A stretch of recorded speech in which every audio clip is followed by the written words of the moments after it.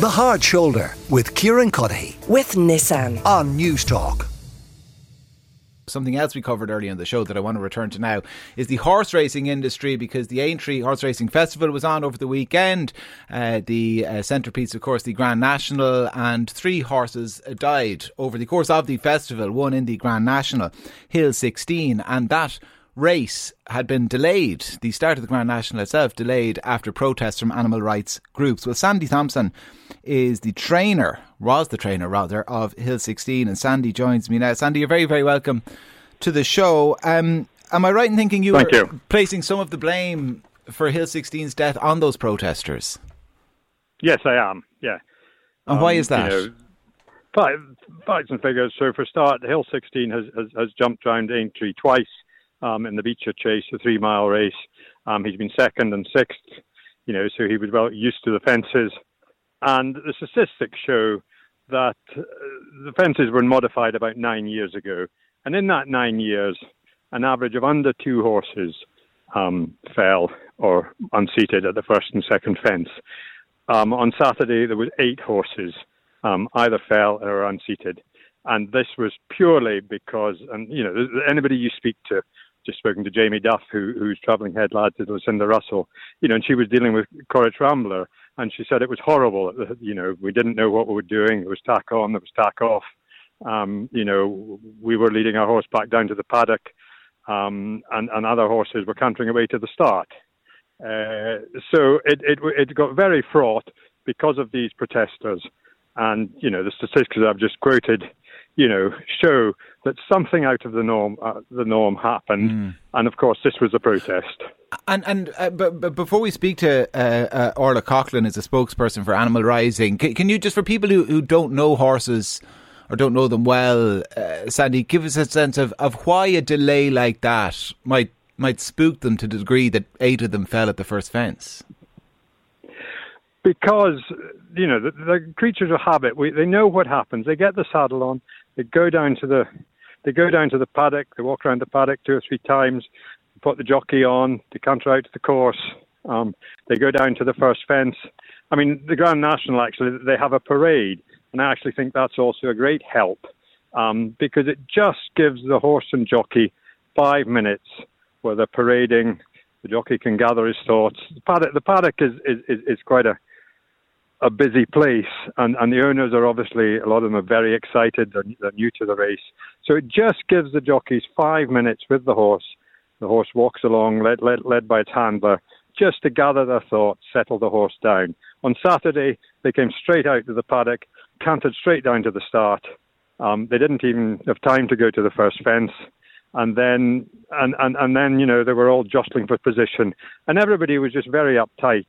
It was noted in commentary. I think Sir Anthony McCoy said, he felt that a lot of the horses were just very uptight.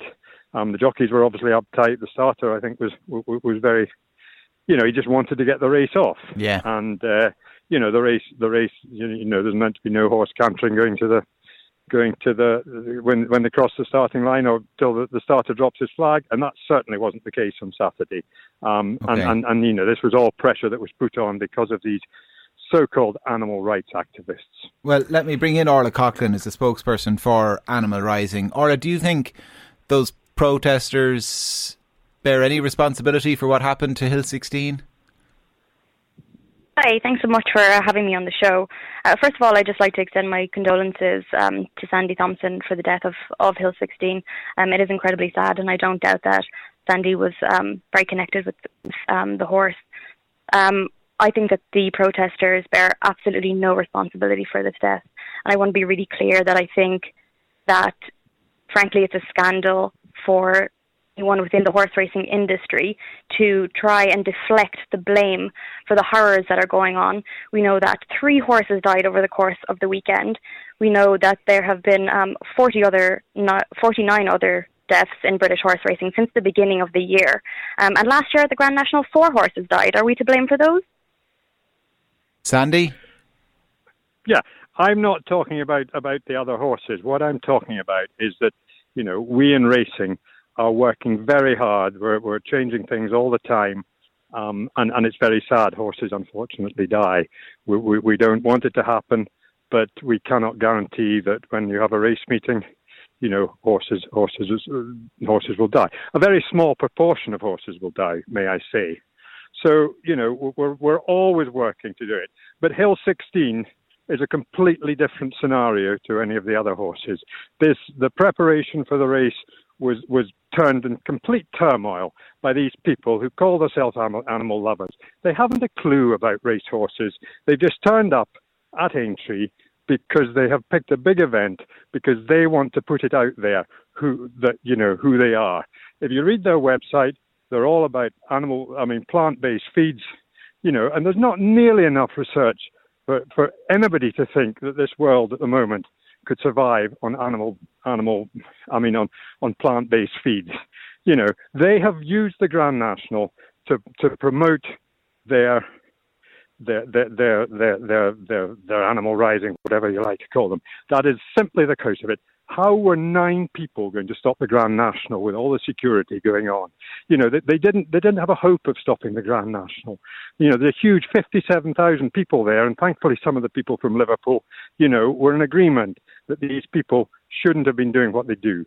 There are vehicles to go and speak to the RSPCA.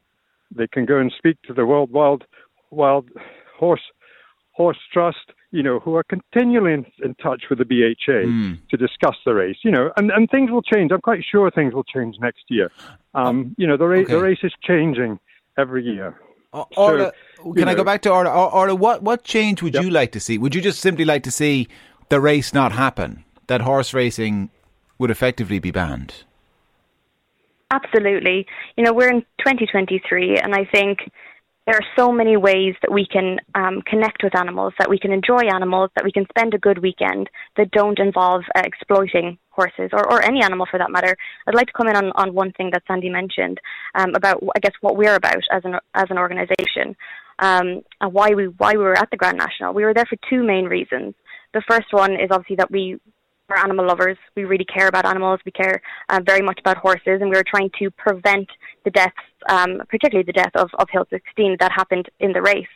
And the second big reason that we were there is to start this big public conversation. We believe that most good people really care about animals, really care about horses. I don't doubt that Sandy Thomson loves the horses that he looks after.